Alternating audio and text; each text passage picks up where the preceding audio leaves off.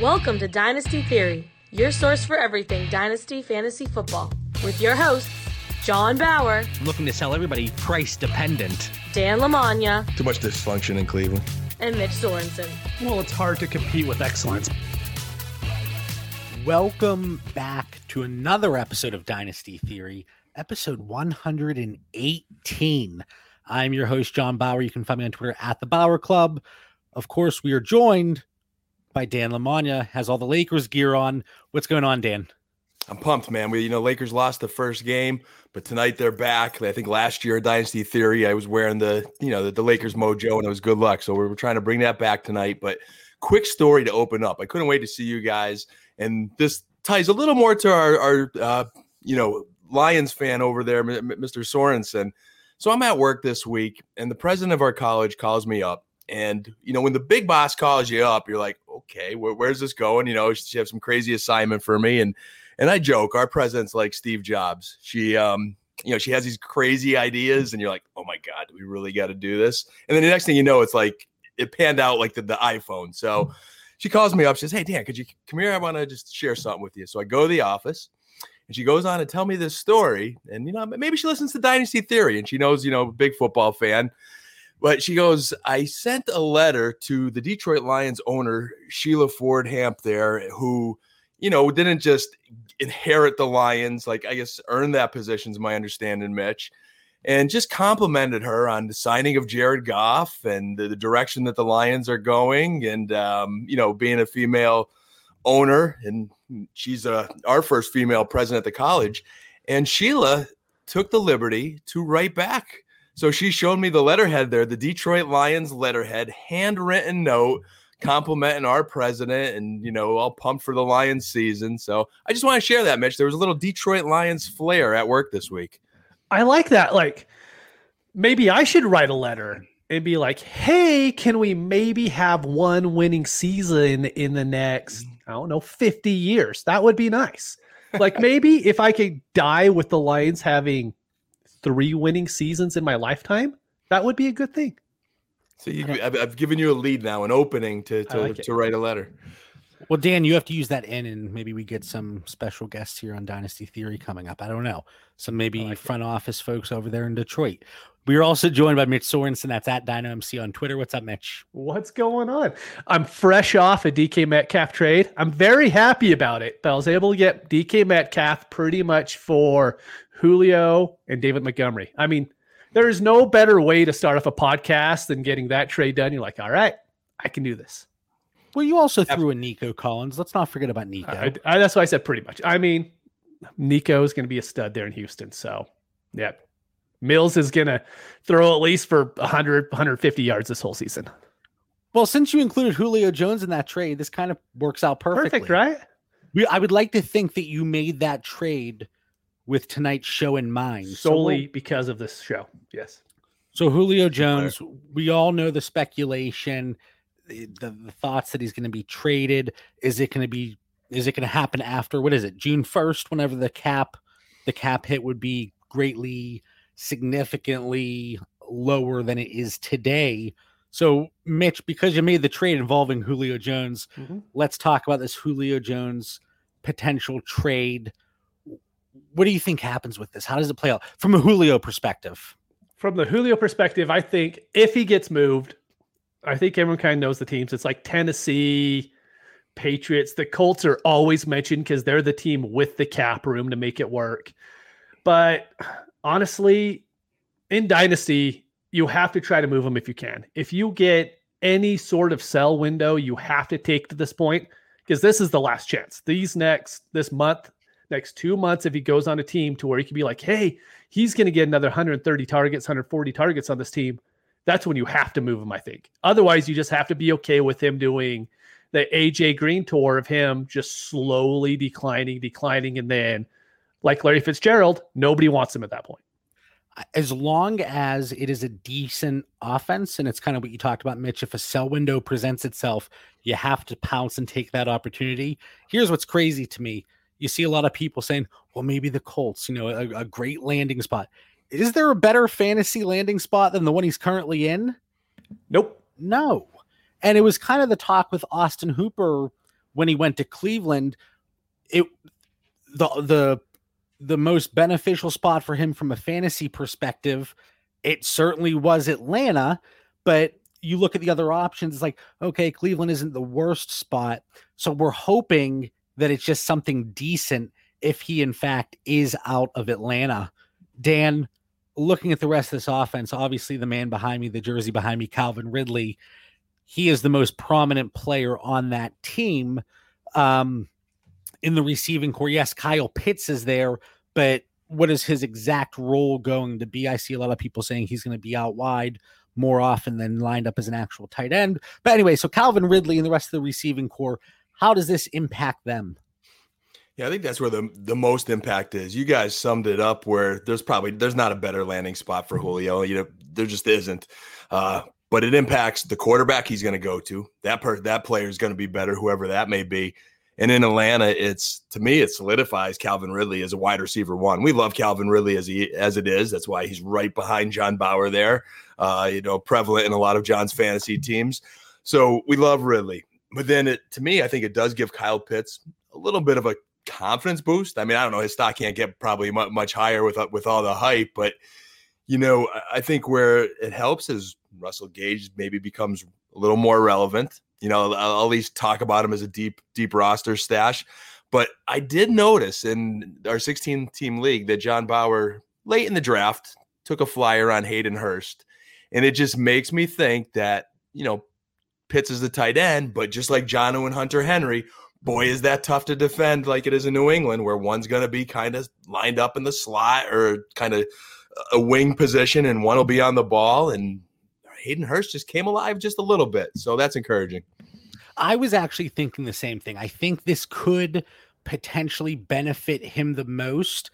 Whenever we saw, you look at the splits, and again, it's a small sample size looking strictly at 2020, there was a minimal overall difference in his fantasy points per game with and without Julio. But for Hayden Hurst, there was more touchdown upside in the red zone. And I think that's something, obviously all the targets not necessarily going to Julio. He certainly had his touchdown troubles over the years.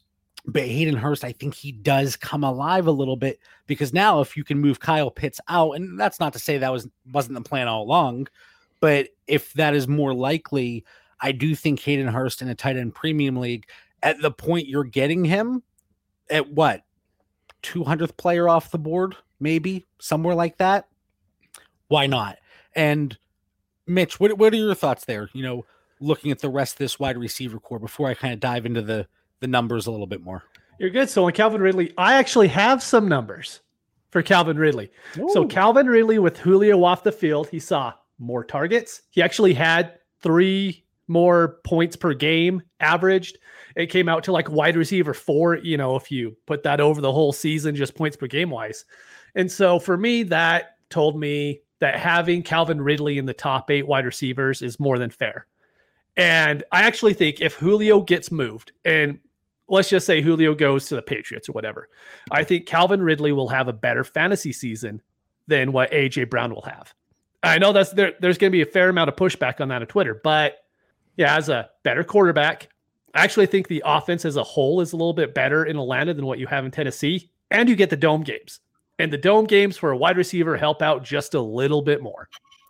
I think people might challenge you, not on the Ridley. I know they will. Not on the Ridley. I think both of them could very well be top 6 wide receivers. I think if you have the privilege of having both of them on your roster, you're in great shape.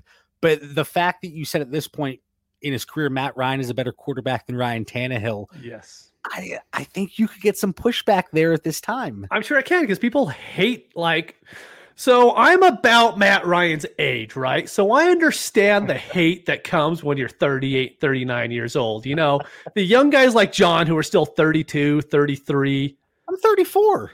Well, close enough, Just right? Because I can't grow. It's a world of difference in Dynasty, man. My shave update real quick. I don't think I've shaved in 4 or 5 days. That's impressive, man. So while I'm 34, I grow facial hair like my son who's 2 years old, apparently. Wait, so Mitch, are you done here? You're done talking about Tannehill, or? Well, you're the one that brought it back to Tannehill. All I was saying is Calvin Ridley, I think even if Julio was there, you should have him that high. He's kind of the forgotten guy with Jefferson and CeeDee Lamb. And we talk about these younger guys. I know Julio's a little bit older. He's like the age of Amari, but he's proved it on the field. With Julio out, he's actually better than with Julio in. And so I think if you could go out and get Calvin Ridley right now, especially the next week that you have before Julio gets moved, those are the trades that you should be making. To talk more about the splits, you said about 3 points per game more, 3 targets more per game with Julio out, 2 receptions more, 33 yards more. Touchdowns came out a little bit just because I think you're not seeing the Falcons move the ball as much, but the 21% target share goes up to 31%. So I saw a lot of, and this is a narrative-based episode last week. If you didn't tune in last week, go check it out. We talked about running back narratives. We got some really good feedback because it's a lot of conversations that people are having. And tonight with the wide receiver narratives, the narrative that I've seen floating around with Calvin Ridley, well, guys, maybe he's going to be like Juju Smith-Schuster. Maybe the wide receiver one is going to leave and he's going to struggle. And it's like the numbers are there. That I say that at least once an episode. Look at the numbers, guys. Damn, look at the numbers. And I'm sure if you look at the film, that's pretty good too. It's a win-win across the board there, and no concerns. I give Atlanta a lot of credit. I think they've got a really good plan right now. Hey, if you could, reap some value for Julio, who's again only going to be around so many years, especially at elite level, and we've seen some injuries starting to creep in. They know what they have with Ridley. They got a number one. You intentionally draft Kyle Pitts, who's the greatest tight end prospect that's been around. I call him the next Shannon Sharp. And I really do believe they like Russell Gage. They like Hayden Hurst. They know they have other complementary pieces that are very good. So I think they're going in a good direction here. It's weird with Russell Gage because you would think Julio out of the lineup, he would see a little bit of an uptick. It was almost exactly the same. Looking at his splits, thought I put it in here, I guess not. But a relatively minimal difference in targets, yards, points per game. So Russell Gage, yeah, if you have him, you're late in a startup draft, you're looking at wide receiver 80. Sure, take Russell Gage. That's not going to hurt you at all. And, you definitely could see some flex production on bye weeks if you face some injuries if you're in a deeper league, but I don't think he's going to be the main beneficiary. I think it is going to be Calvin Ridley. And Kyle Pitts, sure, but we don't really know what to expect because we didn't see anything last year with and without Julio. But then I do think we see that slight uptick with Hayden Hurst. Do you guys any concern across the board for your super flex shares of Matt Ryan? No, I don't think it changes it too much, to be honest. I'm not going to drop him in my rankings if Julio leaves. He's just kind of stuck where he is like quarterback, probably 14 through 18. He's just kind of there. I'm not going to drop him below the elder statesman like Ben Roethlisberger. And so you're just kind of, if you have him, you got to just know he's going to play and he's probably going to go to some other team next year or the year after that. But yeah, I'm all about Matt Ryan still.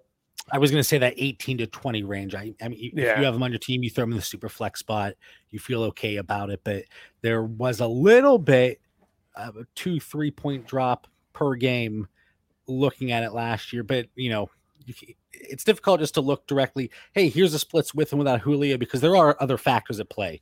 That's not the only one across the board. So anything else here on Julio Jones, the receiving options? I mean, maybe this could open things up more for a player like Mike Davis getting more, incorporated into the passing game.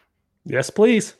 Are you on the Mike Davis train this year? I have a lot of Mike Davis shares, man. I got him last year, and so they're just kind of still on my team. And then he ends up slipping so far in startup still that you get him in like the 8th to 9th round. And by that point, think that's slipping? I think that's still early. I don't think it's early. If you can get a starting running back right now in the 8th round, they only last for a year anyways. Yeah, I see it kind of as that 1-year rental. Yeah. I mean, it's like taking the Fitzpatrick. I just saw Fitzpatrick in a startup go before Jared Goff. And while they both might be 1-year rentals, I don't know.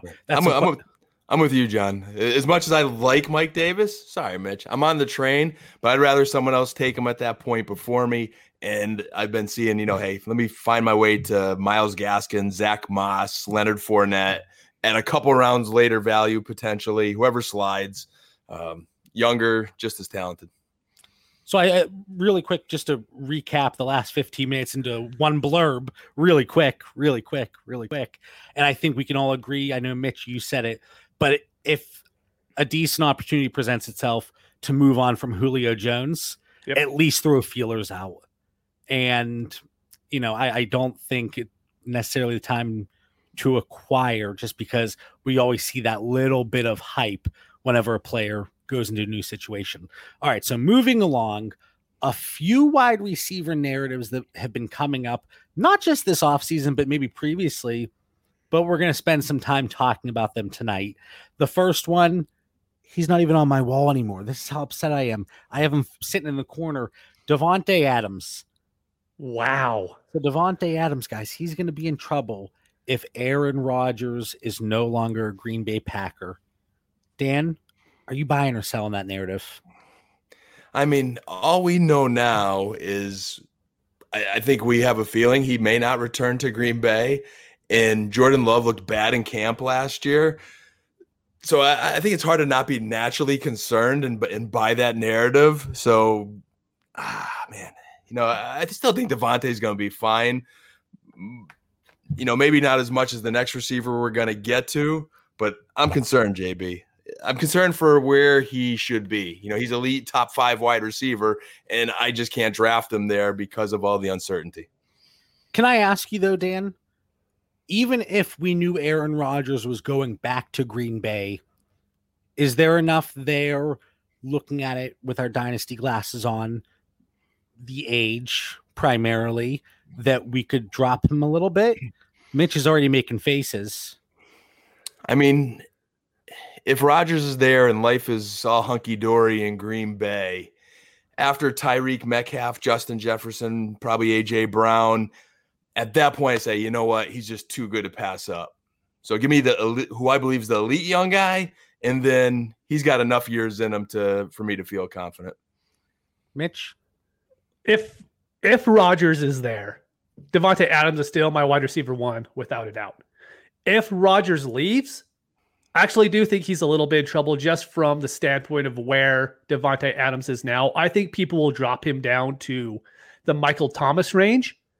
And we've kind of seen Michael Thomas is just kind of stuck on teams right now because the owners that have him still really like him, think, hey, if Winston starts, he could get another 140 targets. Sorry to skip ahead there. But I was going to yell at you, but just keep going. I know. But to come back, that's kind of going to be the range he goes to where like startups, he's a 4th or 5th round wide receiver instead of going, in the upper 3rd if Rodgers is there. And so for me, I actually do buy into the narrative that his dynasty value is in trouble if Rodgers leaves, just because it's going to drop, and it's going to drop below probably CeeDee Lamb, Jefferson, Ridley, Brown, Diggs. And then you're kind of in that little no man's land there of kind of the older wide receivers that you're never going to get that value back again. If Aaron Rodgers is no longer a Green Bay Packer when it's all said and done, and we enter the 2021 season with Jordan Love or somebody else at quarterback, I think I might go out there and attempt to acquire Davante Adams, because most people are going to drop him in their overall values. But you look back, and unfortunately had to go back to 2017 for this to get even a relatively decent sample size, 8 games. I don't know if you can call that decent, but Brett Hundley was the quarterback in Green Bay when Aaron Rodgers was injured. 8 games, still 17 PPR points per game, still a 28% target share. The receiving yards came down a little bit, touchdowns came down a little bit, but the targets are still there. He's still going to demand that target share. So give me that at the wide receiver 10 to 12 range, and I will be looking to acquire. And like you said, Mitch, I think if that's the case, you'll be getting Davante Adams in like the 5th round of startups. Yep. And I don't know if I can pass on that. I still 17 PPR points per game. It's just we're used to such a higher ceiling, and every week we know Davante Adams is going to score a touchdown. We know he's going to get 100 yards. We just know. But that's my thought.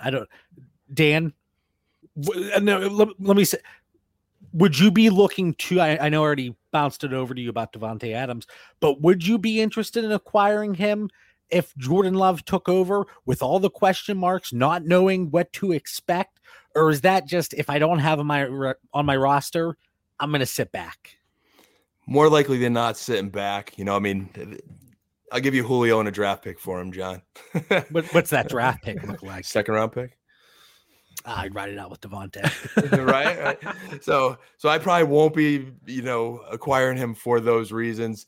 There's definitely just, without Aaron Rodgers, even though, I think Green Bay really like Jordan Love, I'm still struggling wrapping my, I need to see something from Jordan Love. Otherwise I see them trading for a quarterback. Yeah. This is just last year. We thought there was so much uncertainty across the quarterback landscape and just the NFL in general with COVID and not knowing things. And now it's like, not only is it happening again, but it's high profile players for one reason or another. Deshaun Watson, Aaron Rodgers, and what's the quarterback situation going to be like in New Orleans? So the next player we're going to touch on, Michael Thomas. And Mitch, you already talked about it a little bit. So there could potentially be a value spike if Jameis Winston is named the starter. That's kind of the growing sentiment.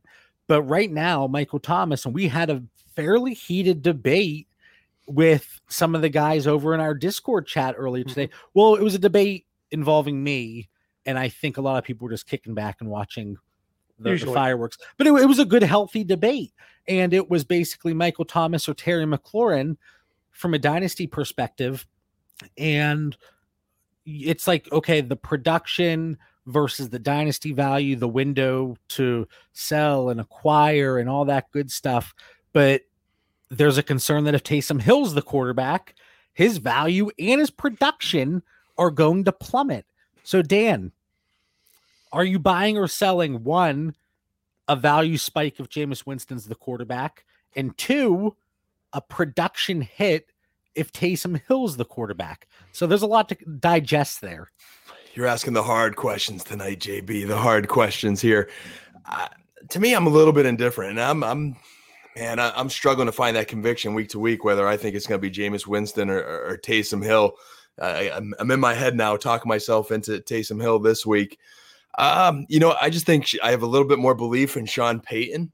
I think without Drew Brees stealing snaps, I mean, you look at whether it's Hill or Winston, they weren't getting snaps a year ago. Drew Brees had to get all his work in.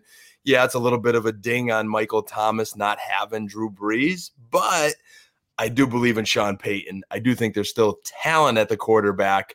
It's just a matter, because even if it's Winston, who, I think we have this visual that he's going to sling it around the yard and there's a spike because it's going to be like Tampa Bay. I don't think it's going to be that way in New Orleans. I just don't think that's Sean Payton's mojo to just throw the ball around the yard and expose Winston to the same old Jameis Winston story. I think if he goes with Jameis Winston, he believes Winston's ready to take over that job. And I think you still see Taysom Hill sprinkled in there. He's just part of what they do. And, but I think there's also a chance that Taysom Hill could take that job and is a little bit better thrower than we give him credit for. He can move that offense and he'll get all the snaps right now. And I think Michael Thomas is a stud in a very, very good New Orleans offense, and he's healthy this year. He certainly did go through a few injuries, playing 7 games last season. So, Mitch, I want to frame this a different way for you. All right. Looking at it from a market perspective, Michael Thomas, Jameis Winston is named the starting quarterback week 1. Do you hold Thomas or do you look to move him?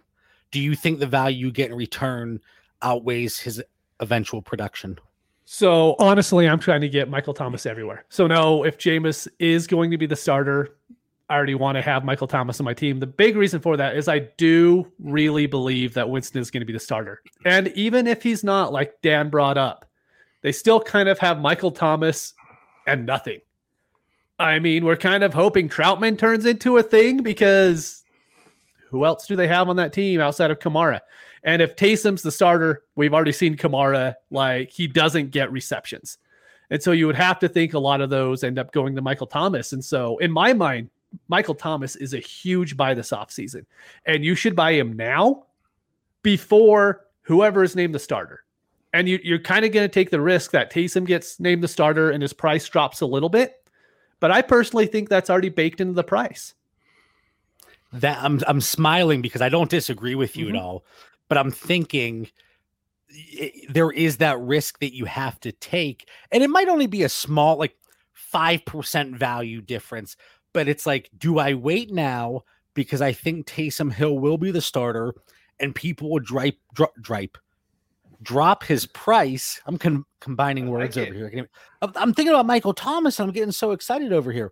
So I think they drop his price, and that's when I look to acquire. But then if I think Jameis is going to be named the starter, I do think there is that spike in value. Oh, yeah. So you want to acquire now. So it's like Jameis, 10 to 15% spike in value.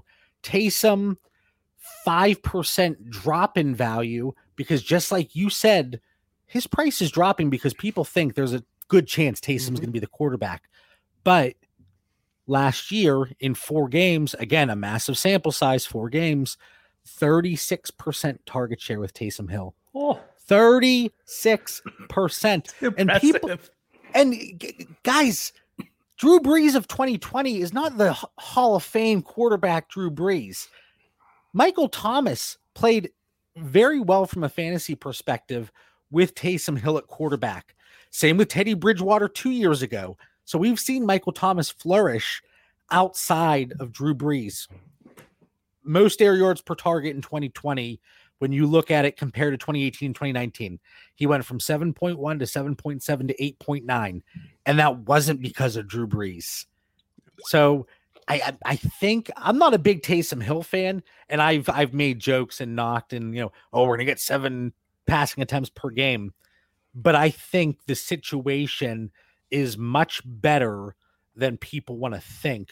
So, Dan, I want to ask you a question, because was 2 weeks ago in the Discord, I said that, actually, I say a few weeks ago, days are just blending together. It was like 3 days ago now that I think of it.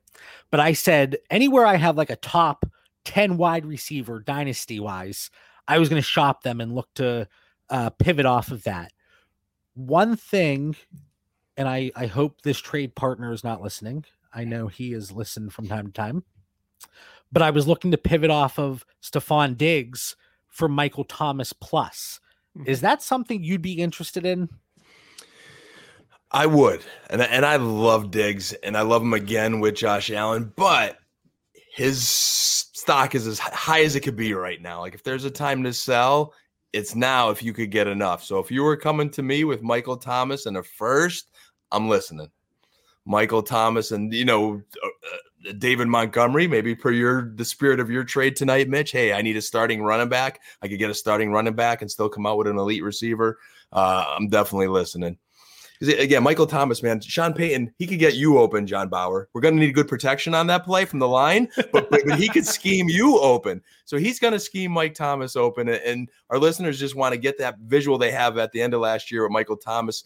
That last game with Drew Brees, he admitted he was playing hurt. He just wanted to finish that one last game because he knew Drew was going to be hanging it up.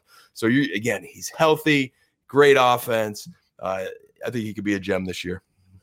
If you're going to send me out on a route, the protection better be the best protection we've ever seen, because it's going to take a while for that play to develop. It might take a couple minutes, honestly. Sean Payton could do it, man. All right. Mitch, I was trying to pay attention to your reaction whenever I threw it out there. Yeah. But a higher end wide receiver, not necessarily Diggs, that was just in this situation. Would you look to make a move like that, pivot down from a Jefferson, AJ Brown, Tyreek Hill, who their value is sky high, for Michael Thomas plus? And again, that plus is going to be different for all of these wide receivers. But yeah, that's the issue, is like, what is the plus going to be? Is the plus going to be a early second draft pick? Then no, I'm probably going to keep the wide receiver. But if I could get, like Dan brought up, say you get Mike Davis on that deal, or just that one piece that you really think this competing, because you're going to have a competing team in order to make that deal, because you're not making that deal on a rebuild. Right. So you have a team that's going to make the playoffs. You get some solid depth in your running back, or maybe a tight end in 2 tight end premium leagues. Maybe I do it then, but more than likely, I'm probably just keeping the younger guy. The way I was framing it in leagues, because I did throw some feelers out for Michael Thomas in multiple leagues, it wasn't just Michael Thomas and a pick for wide receiver 5 or whatever, I was looking to upgrade another position. So maybe like Austin Hooper swap for Noah Fant or something like that. Yeah. But, so as of now, no luck. I think I'm still waiting on a few responses. We'll see how it goes. But that's our thoughts overall on Michael Thomas. The situation might not be nearly as bad as people are making it out to be. And we've seen his price drop significantly throughout the offseason in startups and in existing leagues. There is a very crowded wide receiver core now in Cincinnati. You're going to hear it for the next 4 months. Too many mouths to feed. Too many. We too many. And we have Drew Sample, who's going to demand 15 targets a game. So what do you do then? It's Uzomah. Uzomah's going to come back, and he's going to be a stud, and everyone's forgetting about him in drafts, just so you know. Sorry. I cannot make the comment I was going to because I'm in the middle of a draft with somebody on this podcast, and I'm not going to say anything. draft him later. I'm not going to say anything. Anyway, so fade Higgins, fade Boyd. That's what people are saying. Just because the miles to feed, the Jamar Chase being drafted, the poor offensive line play, Joe Burrow coming back from the injury. Dan, you kind of made a face, and I could feel it. I could feel it through the screen here. But I don't think you're buying that narrative. The face is that tight end position in Cincinnati. I want nothing to do with that tight end situation in Cincinnati whatsoever. They're just buried down my rankings. But, I think the F word's too strong here. Fade. There's no way I'm fading any wide receiver in that offense. I love that Cincinnati offense this year. It's definitely one of them that I think's on the rise. Now, can I safely say bump down a little bit? Yeah, I did bump them down a little bit in my rankings because I think Chase is going to be the man. I think he's going to be the number one alpha wide receiver there. But I think it's a similar situation to the Dallas Cowboys with Cooper and Lamb and Gallup. You just got to determine who's who and how that's going to play out. But Joe Burrow will be slinging it. They still need to score points. And no fade here, but a small bump down. Mitch, I am of the belief that Tyler Boyd is not going to be as negatively impacted here as many think. And I'm seeing, and it always turns into expected production versus the cost to acquire or what you're receiving whenever you move the player. And I'm seeing Boyd slip. I have to look exactly where it was, but it was probably wide receiver 40 range in the most recent startup I'm in. So what are your thoughts here on those two receivers? Because we're seeing a dip for both of them in startups. Right. So in my view, I think we have to look at everything in an offense in order to understand it. The Bengals run the most 11 personnel in the league at 76% of snaps. That means that there's going to be a slot wide receiver 76% of the time, and Boyd ran out of it 82% of the time. So his position isn't changing. The way they drop those plays isn't changing. Like if he's the first option, he's going to continue to be the first option, whether Chase is there, whether Devontae Adams is there. I don't think it changes for Boyd at all. I would actually be shocked if his targets end up going down. I think they're going to be right about the exact same.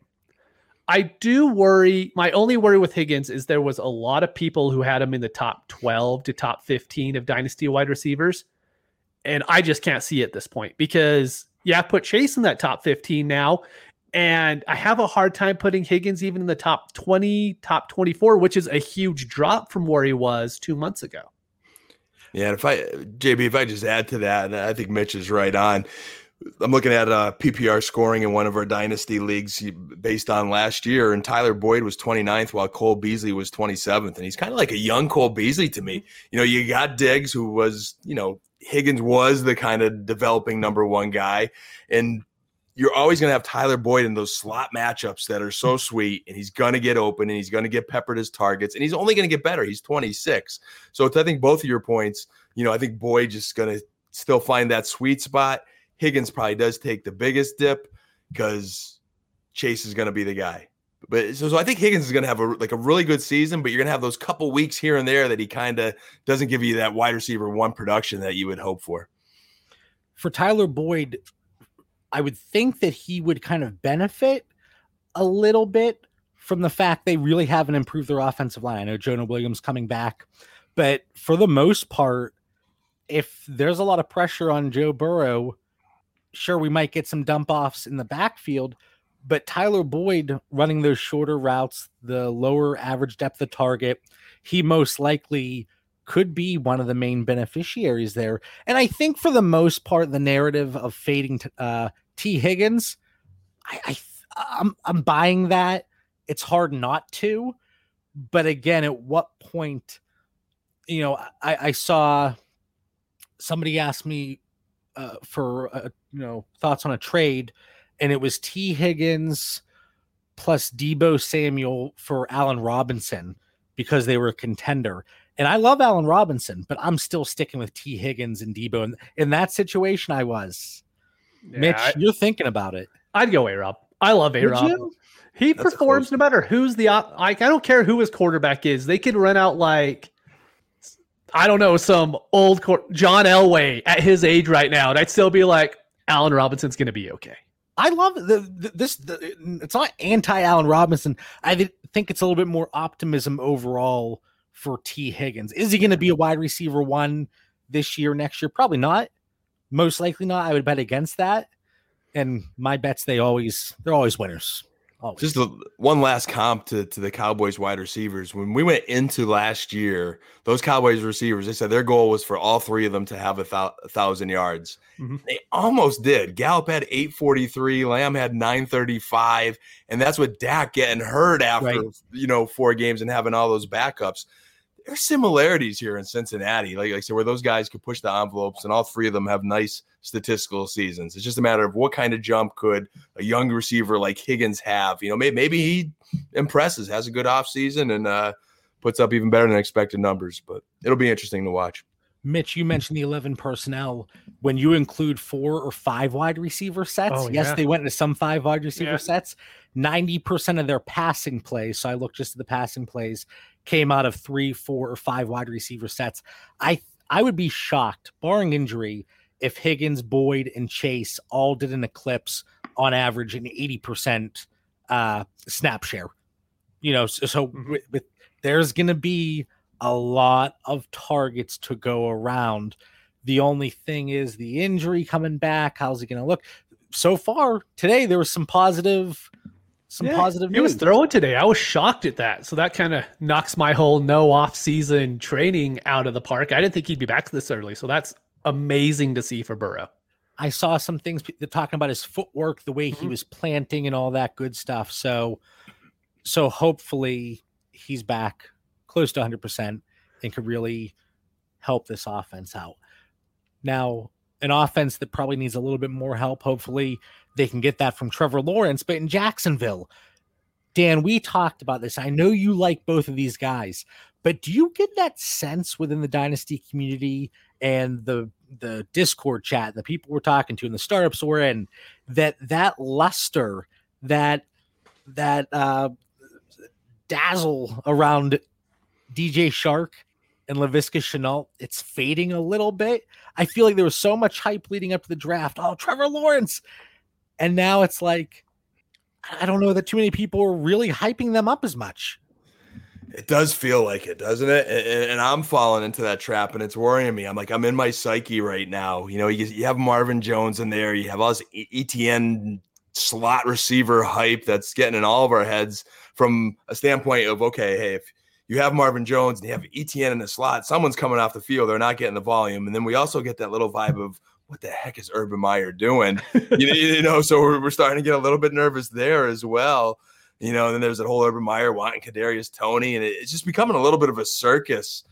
And I want to think that we need to avoid the smokescreen.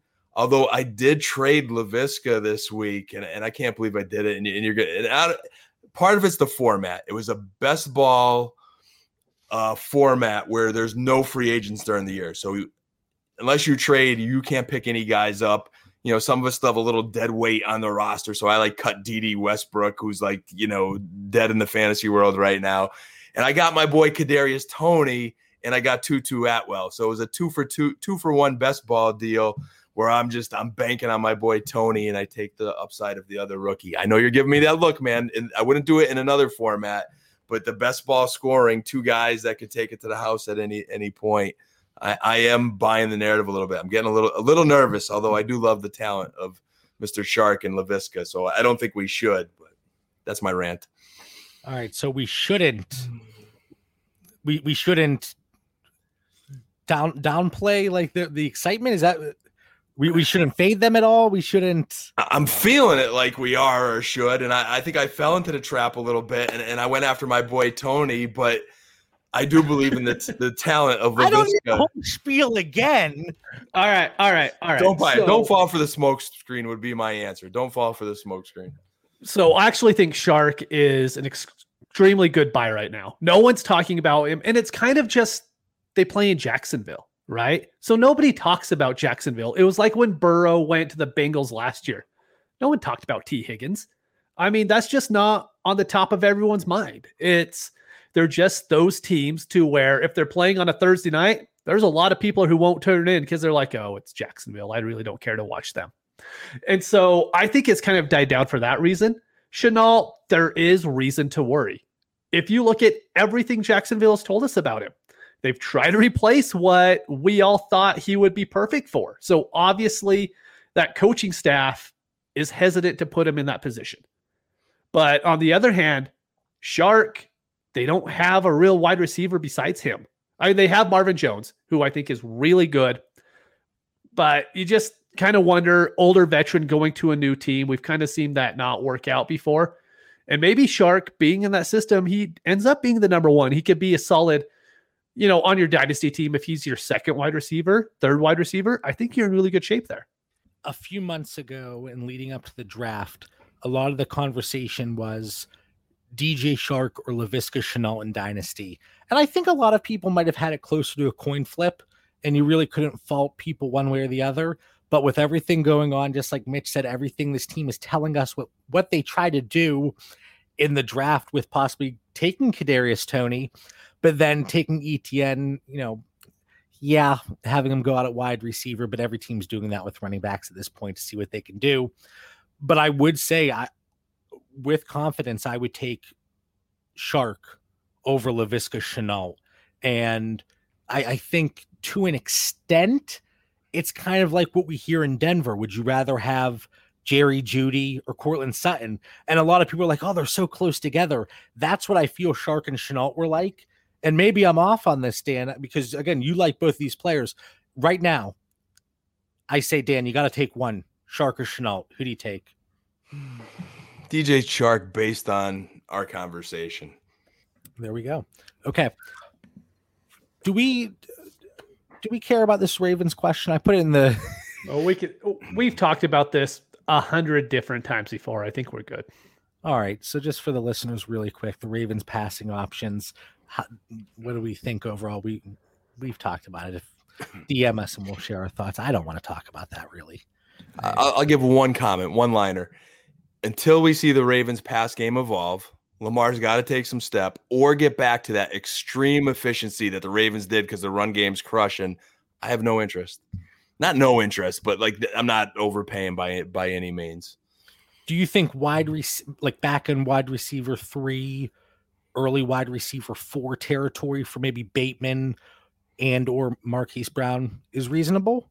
Or do you think it's one or the other? I think it's if Bateman's what he could be, like if we're projecting him out as being that number one, he'd be the guy I'd go after. I think Marquise is falling into that wide receiver 2 slot guy. I see him, and then you have Andrews, but it's an offense that there's not a lot of volume. So they've got to be uber efficient like they were a couple years ago when Lamar and that running game was going wild. Of course, we were going to skip over this, but now we all have to say something about it, right? But you guys have brought it. The problem is there is Bateman now. There's Hollywood now. There's, what's his name out of Oklahoma State? Duvernay. Tylan Wallace. Yeah, Tylan Wallace. And Wallace. Nobody cares about Duvernay. Right. They still have Mark Andrews, and they don't throw the ball. So now and they just brought in Oliver from Jacksonville. They had that trade. And they have Sammy Watkins. Yeah. It's like, who are they going to throw to? And they're already such a low volume offense in the first place that I don't want any of them, because maybe one gets you 10 points next week, and then next week it turns into kind of like the Chiefs wide receivers after Tyreek Hill. You're just hoping to find the one that runs it in for a touchdown. 406 passing attempts in 2020 for the entire team, even when Lamar Jackson missed time. 440 in 2019. And last year, about 56% target share to the wide receivers as a group, which is about 5% lower than the NFL across the board. So as we said, we didn't want to talk about it. We still talked about it a little bit, but not as in-depth as we might have. If you guys would read the private chat here on StreamYard, maybe you could have just typed in there and let me know so I didn't have to bring it up, but you guys don't pay attention. Oh, but we want to talk about the next one. Of course we do. Why would we want to talk about the next question? So the narrative here, what we've been seeing, the Detroit Lions, first off, they're all going to see 1,000 targets per game in what's it? Help wanted. Essentially, Dan holding up the help wanted sign. We could send that along to the owner of the Detroit Lions. Maybe that could help him find some wide receivers. But we're going to see plenty of targets for these options in 2021. But then what happens in 2022? That's a concern for this wide receiver core, especially with the fact that Perryman and Cephas? No. Hawkinson? No. Tyrell Williams. The Gazelle. Right. There's the Gazelle. How did I forget of the Gazelle? Both of them on a 1-year deal. I'm just sitting here snapping. So they're going to go another direction, and most likely the higher profile wide receiver in 2022. Mitch, you're saying no. Okay, so you tell us, Lions guru, what are they doing? So the question is, will the Lions draft a high profile wide receiver in 2022? The answer is going to be no. So the reasoning for me behind this is I think they're going to be a bad team this year, right? They're going to lose a lot of games. They have 2 first-round picks. They're going to have their high pick that's going to be their own, and they're going to have another pick in the 20 to the 32 range with the Rams, right? That top pick is going to be for a quarterback. You're going to have a very hard time selling me that they're going to be like, no, Jared Goff had another bad year. We're okay with him to draft this wide receiver. So that first pick is going to be a quarterback. And then if you're going to tell me that a wide receiver that's going into late first is a high profile one, okay. But I don't think that's really a high profile wide receiver. That's kind of Brandon Ayuk, right? It's a little bit of a lower profile than Henry Ruggs. Just, that kind of guy, to where I don't think they're a high profile wide receiver. It's night and day over what they have right now. Wait, really quick. Did John Cena just make an appearance on our podcast? I looked over and Dan had his hand like this, and I'm like, the get up, like I could kind of see it. I could see it. I mean, you typically can't see John Cena, but I can see you right now. I needed that laugh there, man. But come on, Mitch, there's no one to throw to in Detroit. Even if they get somebody in the low 20s, I mean, that's look at the receivers that have went in that range in recent years. I could buy the argument that if they pick high enough, they go after that franchise quarterback, if it makes sense, at that time. But this wide receiver corpse is getting gutted after this year. I mean, it's Hawkinson and Perryman and the Gazelle. As much as we want to see the best in them, they can't even stay healthy. Even you might get 2-3 games out of them, and then it's Cephas, Geronimo Allison, Khalid Raymond. Whew, this is one of the worst wide receiver corps in the NFL. And I say corpse, and I mean it. You said corpse. Yeah, but that's fitting for this team. It really is. We have the Detroit Lions wide receiver core, but in this sense, it's essentially a corpse. Yeah. My problem is just, how do you define the high-profile wide receivers? Probably the difference here is, like, I'm thinking top 20 guy, top 15, amazing wide receiver coming out of college, and I'm like, I don't see the Lions having a pick there without having to trade up.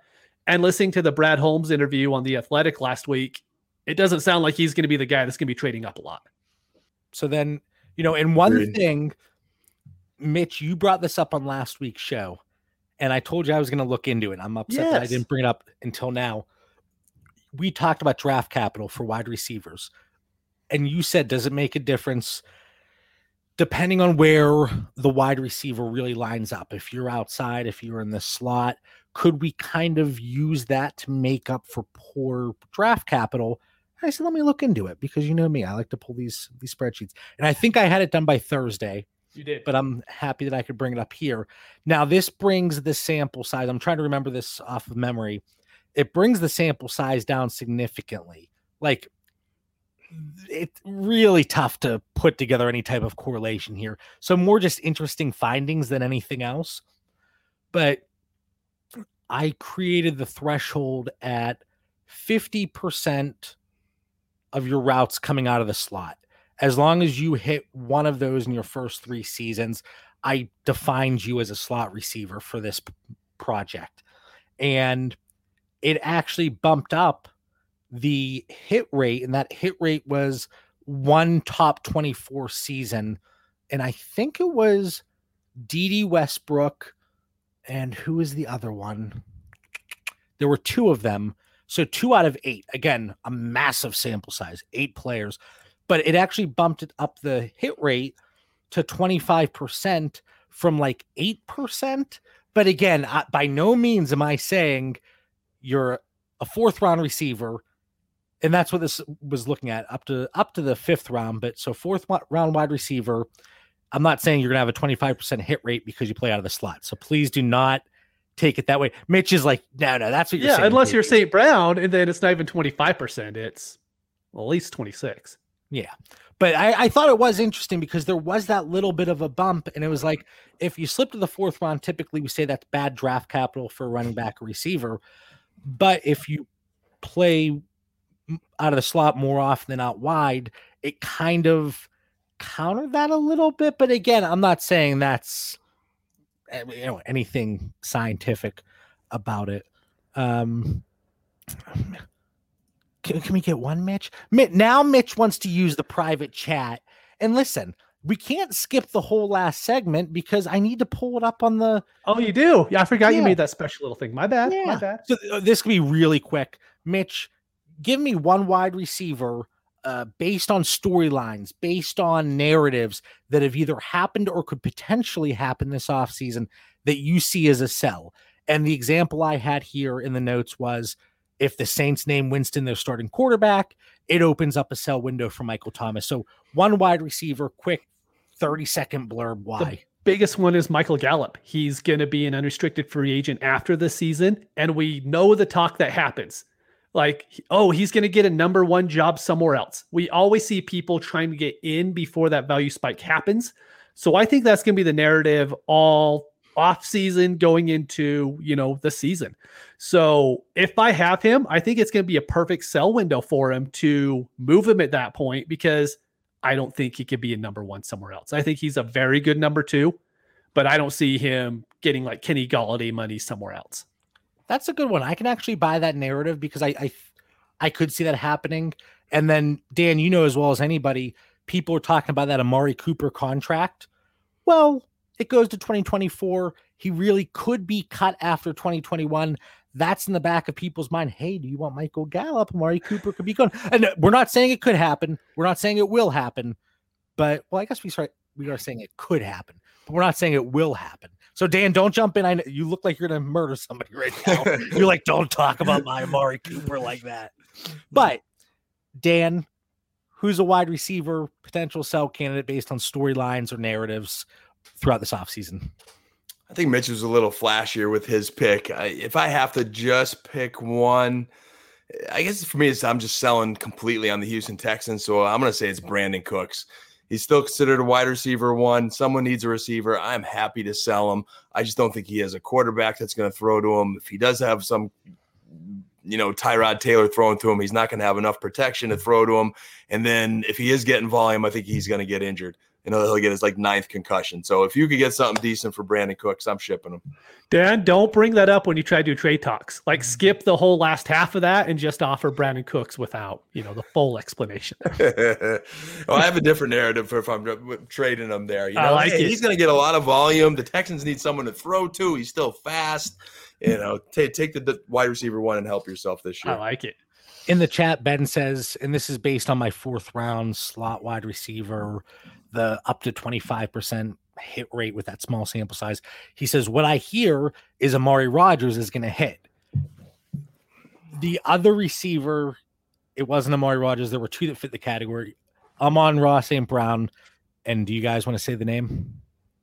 It's your boy, Jalen Darden. He was the other one. Right. He was the other one, 4th round. The expectation is when he does play, if he plays. But again, he's off my radar. But again, all Mitch is hearing is 25% chance he's going to hit. Right. Real quick, I just want to say on the Packers and Amari Rodgers thing, I'm fairly certain. I looked this up a month ago, so I could be forgetting wrong. Devontae Adams runs a lot out of the slot. Like, he's in the slot a fair enough amount to where there isn't going to be someone that's just going to take over and all of a sudden run 60% out there, because Adams runs a fair amount out of there already. Well, I need you to keep rambling here while I pull this up right now. Jalen Darden, once he learns that offense, he's going to be better than Scotty Miller in no time. Antonio Brown's already having knee issues. It's true. I wonder how long. Antonio Brown was a guy too where I wanted to buy him. Like, from like February to April, I could talk myself into him. And now I'm just like, I could probably drop him on the waivers and I probably wouldn't care too much. He's a filler right now. He's a bye week guy. You're just getting whatever you could get, whatever's left out of him. Yeah. Man, PFF changed their layout. Oh, yeah. They made it really, really tough to get to anything. Yeah, John, our listeners don't want you figuring out PFF live on the air here. No, this can be quick. Devontae Adams last year, talking about the slot percentage, 146 targets total. 57 of them came out of the slot. So at least a third. I just want the overall slot percentage. Come on, you got to make this easy for me while I do this research live on the air. All right. Final thoughts. Dan, I didn't cut you off this week, buddy. We got to time him down. I didn't cut you off. Episode 118, wrapping up the wide receiver offseason narratives. What do you have for our listeners? The last episode in May. It's going to be June already, guys. That just rolls right into my final thoughts, man.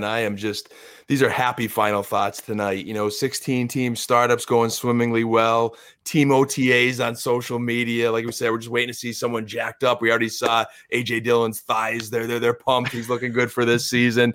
Underdog best ball is now legal in Pennsylvania. So now we're back to best ball drafts. I can't believe I'm saying this. I ranked my kickers for the Scott Fish Bowl already this week. Now it's defense and offensive lines I'll be studying next. And it almost feels like football season, gentlemen. We're only a few months away. I can't believe it's going to be June. And I feel like I say it all the time. It's like this year has been flying. But, I mean, the faster it goes, the quicker football gets here. So, Mitch, what final thought do you have for listeners? All right. Have something. I'm actually going to call out John a little bit here. He doesn't know about this. No. I love it already. Please update your trade bait. Like, I'll go through all of my teams every couple of days, and I'll just go through the trade bait. Make sure I don't have a trade open, and I'll go through the trade bait to make sure, maybe there's a player that I like on there. And then there's always a comment box to add what you want. John is very good at upgrading his trade bait, and he has all of his best players on it. But you never know what he's actually looking for. So you're just like, well, John has the same thing he always does. So just put in the comment box, hey, I'm looking for a wide receiver. I'm looking for picks. I want a younger quarterback. It helps so much to get trades done, in my opinion. Not only, and I'm guilty, I laugh as soon as you said it. I didn't know you were going to say this, but not only do I not update it, I might have players on there that aren't even on my roster anymore. Like, because it doesn't pull, at least it didn't. I don't know if it changed now. It deletes it now. Yeah. Okay. Because before it would keep players on there that you might have traded and you had to, manually pull them off. But next week, what do you guys think? Quarterbacks, tight ends? Probably do both. Yeah. And then the week after we could start to talk about a few startups. Yep. We'll all have a few fresh ones under our belt. So we'll get into that. And then Dan and Mitch, these two, I've been driving them crazy because I'm ready to plan the next 4 months. I'm like, all right, well, we need to stretch this one out. Let's try to get 2 episodes out of this. And then it ends up being 5 hours long. But anyway, episode 118 in the books, another great one. We want to thank everybody for tuning in. Follow the show on Twitter and Instagram at Dynasty Theory FF. Stay safe. Be kind to each other. Dan is hoping for Lakers win. And if they do, he'll have a great night.